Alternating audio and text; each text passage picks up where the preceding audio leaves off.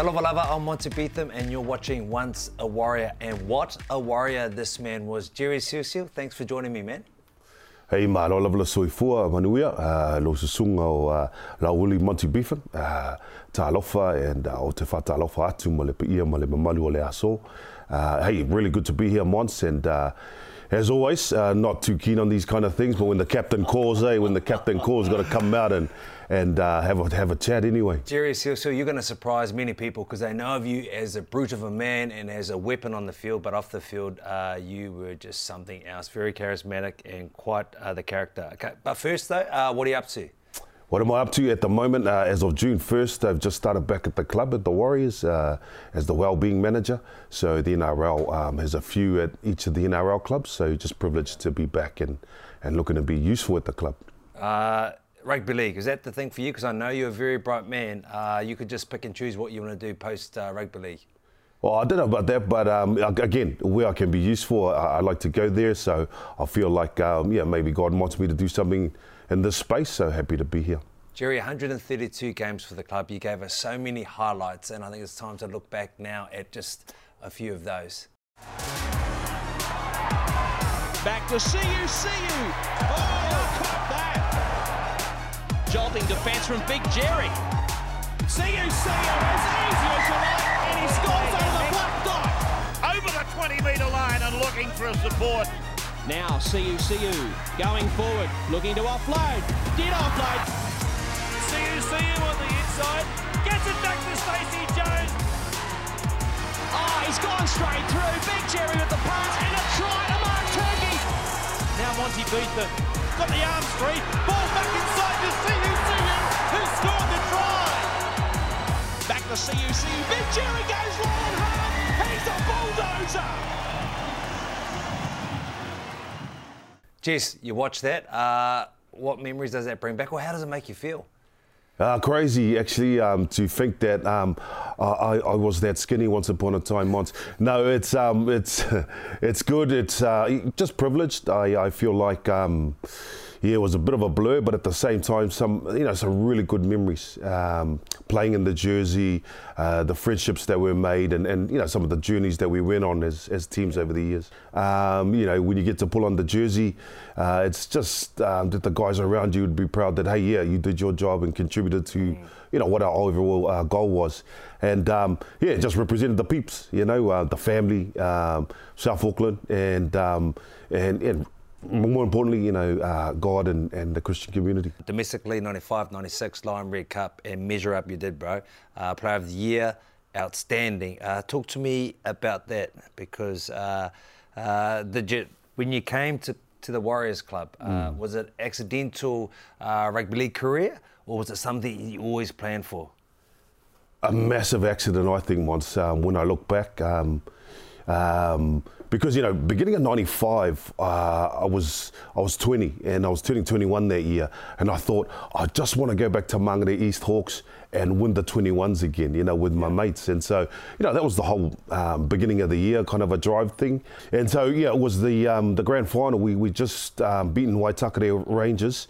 And it was Carlo Park, 1996, and September 40 would have been. And then big old Happy Frank, he come up to me and he says, hey, I'm coaching reserves next year. I'd like you to be part of my team. And I remember seeing the smile and then the stomach and then the man that was Happy Frank. So he was the first one that gave us an opportunity to come and join the club. So it was freaky that by October, the very next year, 1996, there I was signing a contract and being introduced around the team. It was the off season, and I remember seeing Steve Kearney there, and part of me was like, wait, there's Steve Kearney, like, whoa, inside there. But you just try and act cool way and just waltz up and say, hey, how's it going? Those ones. But yeah, so it was a bit of an accidental trip into the high performance space, but one that I'm very thankful for, and obviously a lot of people to thank along the way that helped me to get there and sort of push me along. So always thankful, Monts, for the experience that was professional rugby league. 1998, signed a full-time contract. I was there in 1997, my first year as one of the protected juniors. I saw you around the place, but it wasn't until 98 that you were full-time. But talk to me about signing full-time and then being around some of these guys that used to be on the wall, mate. Oh, you don't strike me as a poster guy, anyway. Nah, it was funny, Mond.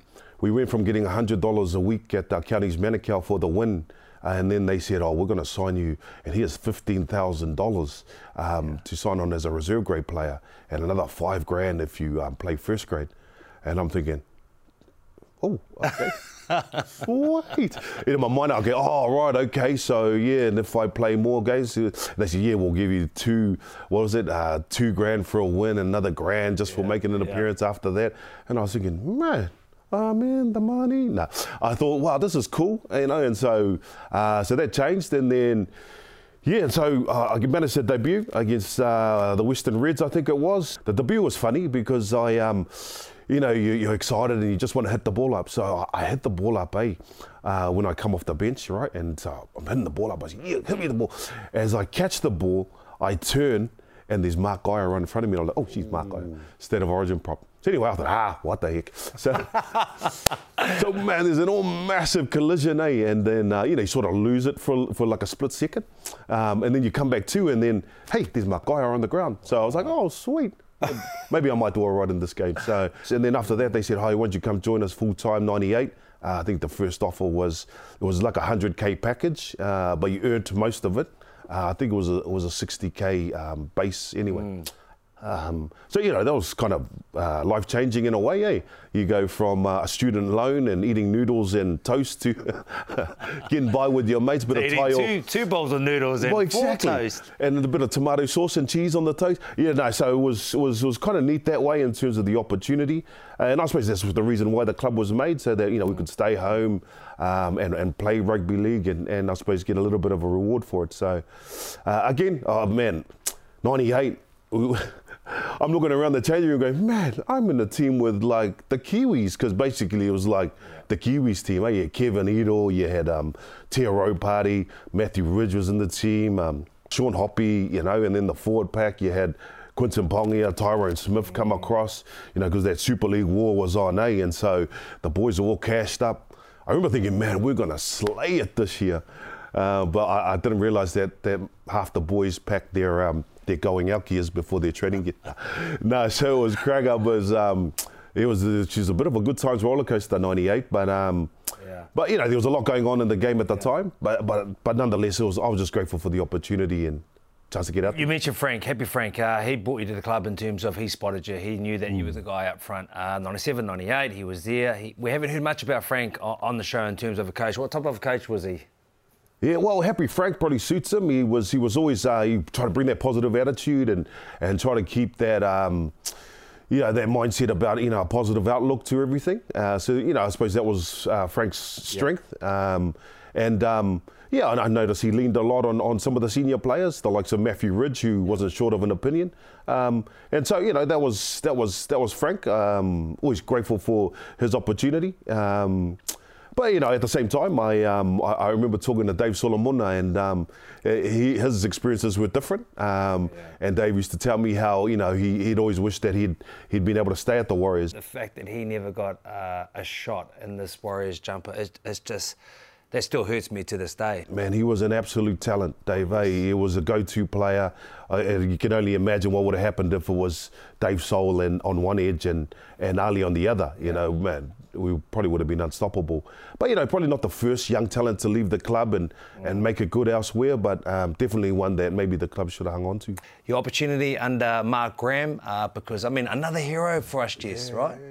No, well, it was different again under Mark, because I liked his ethos to training, and I got to the club and all the front rowers were like benching 200 and squatting 250, and so they're all big, powerful humans, So I knew I needed a bit more of a running game, kind of a prop. So for me, that was where I sat. But at the time also, 2000, it was unlimited interchange. So I don't know that I suited where the game was at that time.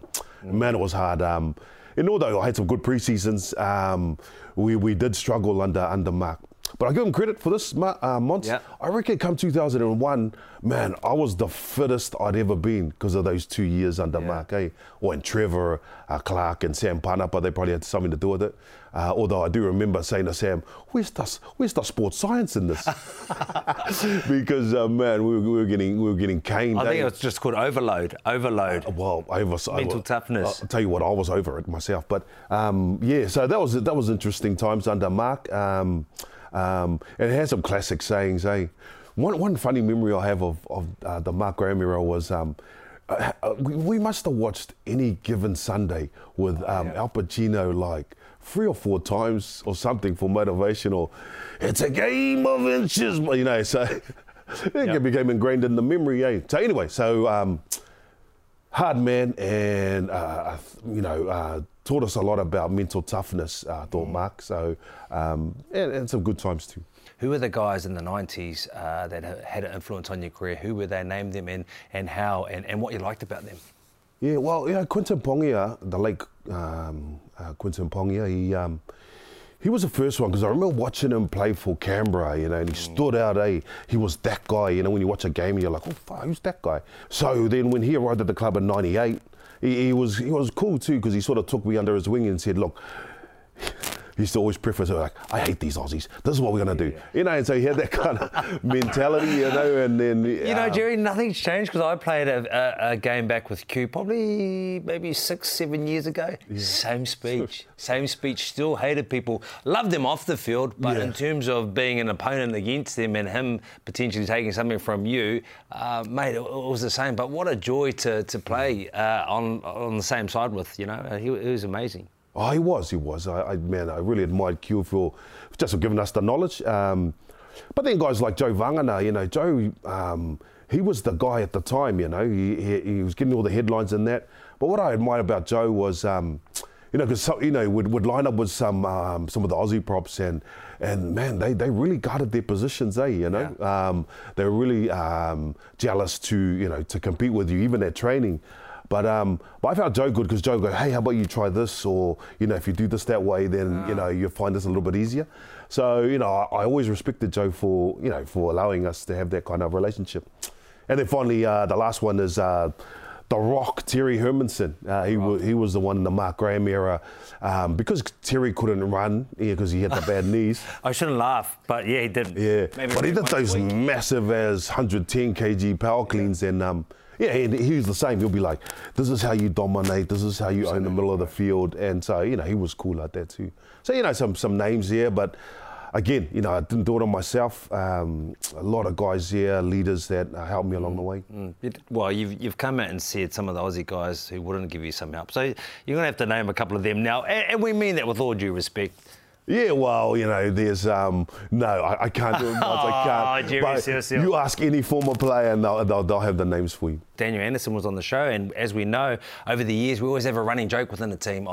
That's your dad, or your Ando's son. But I didn't realise that Ando picked you when he was on the show the other day as one of his most valuable ever. I didn't realise you were a son of his, Jess.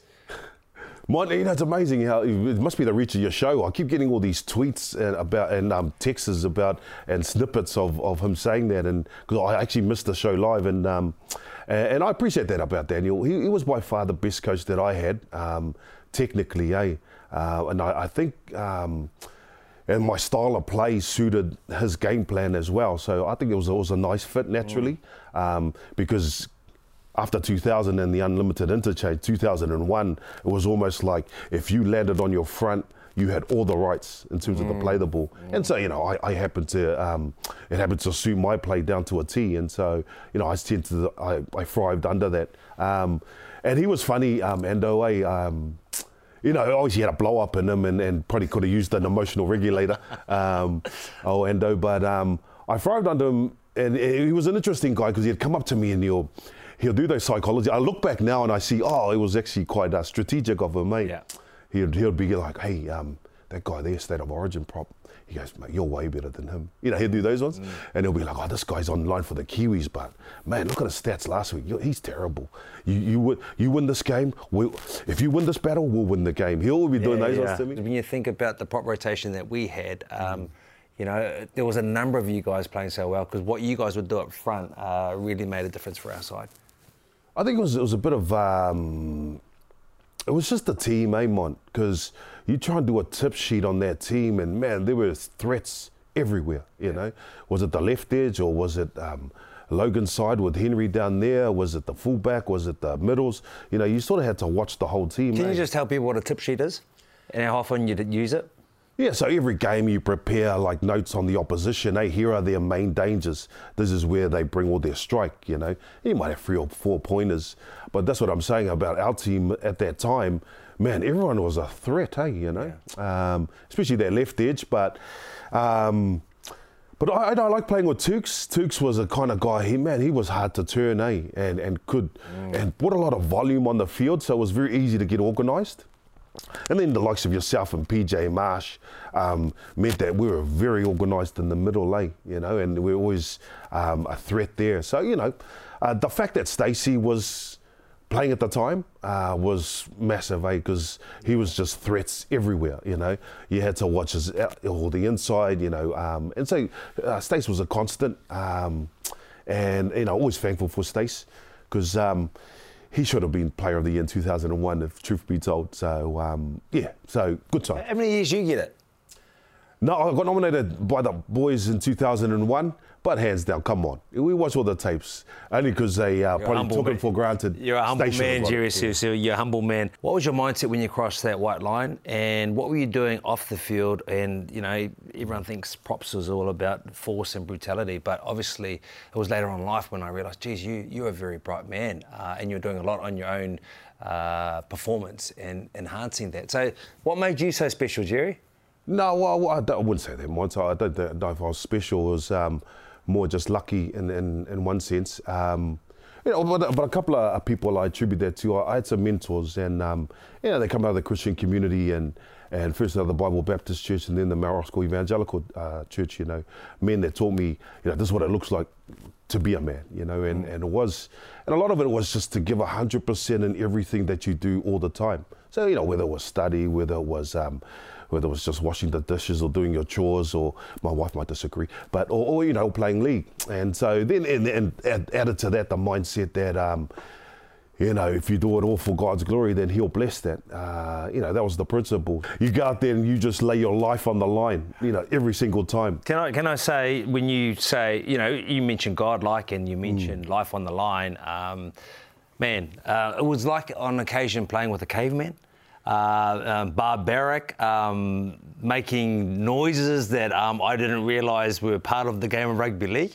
But it was great to watch you, mate. You were getting into it, and you were throwing your body into it, and you had an intensity and an aggression level in you that you would never show off the field. You're just a humble man. So the mindset when you crossed that line, what was going on? Because when you switched, man, you were one dangerous man. No, that's right, mate. Well, that's the point, eh? Like, when you cross that white line, we know it's on now, eh? Yeah. It's game on. It's time to go to war, as we used to say, eh? You know, and so, you know, that was the mentality. Different coaches had different triggers too, you know. There was the dog mentality, you know, you're going to be like a ravenous dog. You're just going to go out there, rip and tear everything. That was, you know, that kind of mindset in terms of the approach to the game. And so, you know, we took that on board and tried as best as we could, really, just for our team and for the coach. But you know, and plus, you know, being from Whanganui, from Tangaroa College, you know, there's part of that in the genetics, eh? I'm saying, you know, when you go to a school and you're in fights from 3rd form to 7th form, you know, it puts you in good stead in terms of the contest. You know, I grew up in South Auckland, the son of a widow, so, you know, you're resilient in many ways, so. And, you know, going to Tangaroa College, you play 50 on 50 bull rush, you know, 1 out. So, you know, it was sort of in the DNA, just liking the thrill of rugby league and wanting to bash one, you know, so, you know, just compete with other guys that were keen on rugby league as well. So once we cross the line, you know why you're here, and I know why we're here. So, you know, let's just get it on and see who's you know, as they say, so I want to see whose lock was greater, you know, and so I enjoyed that element of the contest. And then actually Endo helped us out a bit in terms of, hey, how about you use your feet and punch through some of the gaps rather than trying to run through and over people. Okay, your best teammates, for whatever reason, name them and why. Ali was a good teammate because I had him. He was my roommate constantly for a big chunk of the time I was at the Warriors. I don't know why they put us together, but I think I was supposed to watch his snack food intake, but ended up joining him, and we started a euchre club, and so we were playing cards instead of drinking. Yeah, obviously Joe, like I say, for the obvious reasons. Joe was. He was up there. He was the go-to guy, but he was a real cool teammate. Who are the pests, Jess? Who are the pests? Pests. Remember Nat Wood? Nat Wood was a real prankster, and man, he did some funny ass stuff. He break into people's houses in there, turn off lights and turn on showers. Dare I say it, Owen had this funny. He was a bit of a prankster, eh? Let's just say everyone had a hotel room and a bathroom, and Owen was never using his one. So, it's those kind of guys are characters. Now, we mentioned your dad, Daniel Anderson, before, having you as one of his favourite props of all time. I want to know who your favourite prop rotation would be. So you're coaching this one, so you've got 4 props, and it's not just your era. It could be with all the eras that you have seen through the Warrior tenure. Wow, that's a big question, Monts. That's probably too massive. I'd preface it by saying it depends on what era and what rules we're playing by. Because, man, the shoulder charge was something that I... And I already know you're talking about when you say that. Yeah. So Benny Matz. Exactly. So Benny Matz would have to be there. Is he a second rower or a prop? I don't know. You decide, Monts. But well, it's now your turn to decide. In their prime. In their prime. Oh, come on, too many questions, Jess. Just answer. Because I'm thinking, do you pick Quinton Pongia because he's just ferocious? Or do you go with Joe Vangana because he basically can run through any forward? So that's game. Two more. Man, who we got? Who are the other options? Well, there's Steve Price and Ruben Wiki, eh? So they got runs on the board, so you'd have to go with them. Okay, so you went with all the old guys. Old guys. All good. But mind you, I'd have to try and fit Ficker in there somewhere. Because there's a guy that could score from literally anywhere. Do you remember that time against Newcastle, he actually ruptured his spleen? Now, rupturing your spleen is something that's done in a car accident. I've never seen it happen before on the field, but we know how explosive and how strong he is. Do you remember that game well against Newcastle, Mount Smart Stadium? What I remember is afterwards, and he obviously had to come off the field, and he's like, going to be all right? He goes, yeah, I'm just going to go home and sleep it off. I'll be all right. Yeah. And then, we had that whole big thing come out that day. He's in hospital, and he's not doing too well. And I was like, oh, wow. The amount of guys he ran over that day too was amazing. But, the fact that he did that to the team that ultimately won the grand final, that speaks volumes to just how powerful Ficker was. There'll probably never be another kid like him, 18, coming into grade and just owning some of the prop forwards that were in grade at the time. Jerry, you're still part of the club. Is that something you love to do, especially being a guy who's contributed on the field, already off the field, in many positions as a manager, as a welfare officer? Is that something you think you'll do for a long period of time? It's a little bit like the league career, Monty. You sort of just try and be useful, and before you know it, the years and the calendar years are ticking. Now I'm a granddad, and I'm thinking, oh, can I do this? And how much longer can I? But I'll do it as long as I'm useful, and as long as the players and the staff feel I can contribute something. Then it's never been about the money. It's just more about trying to make a difference. Jess, once a Warrior, always a Warrior. When we think about the amount of world-class talent we've had in the propping stocks, you are right up the top, man. So thank you for your time. You're too kind, Monts. I just had a good team and a couple of good dummy halves. Next week on the show, we'll have another one of your favourite Warriors to give you that insight, to give you those untold stories, or just to give me a hard time. Right here, same place, same time. Back to Seuseu. Oh, caught that. Jolting defence from Big Jerry. Seuseu as easy as you like, and he scores over the black dot. Over the 20-metre line and looking for a support. Now Seuseu going forward, looking to offload. Did offload. Seuseu on the inside. Gets it back to Stacey Jones. Oh, he's gone straight through. Big Jerry with the pass and a try to Mark Turkey. Now Monty got the arms free. Ball back inside to Seuseu, who scored the try. to Seuseu. Big Jerry goes long and hard. He's a bulldog.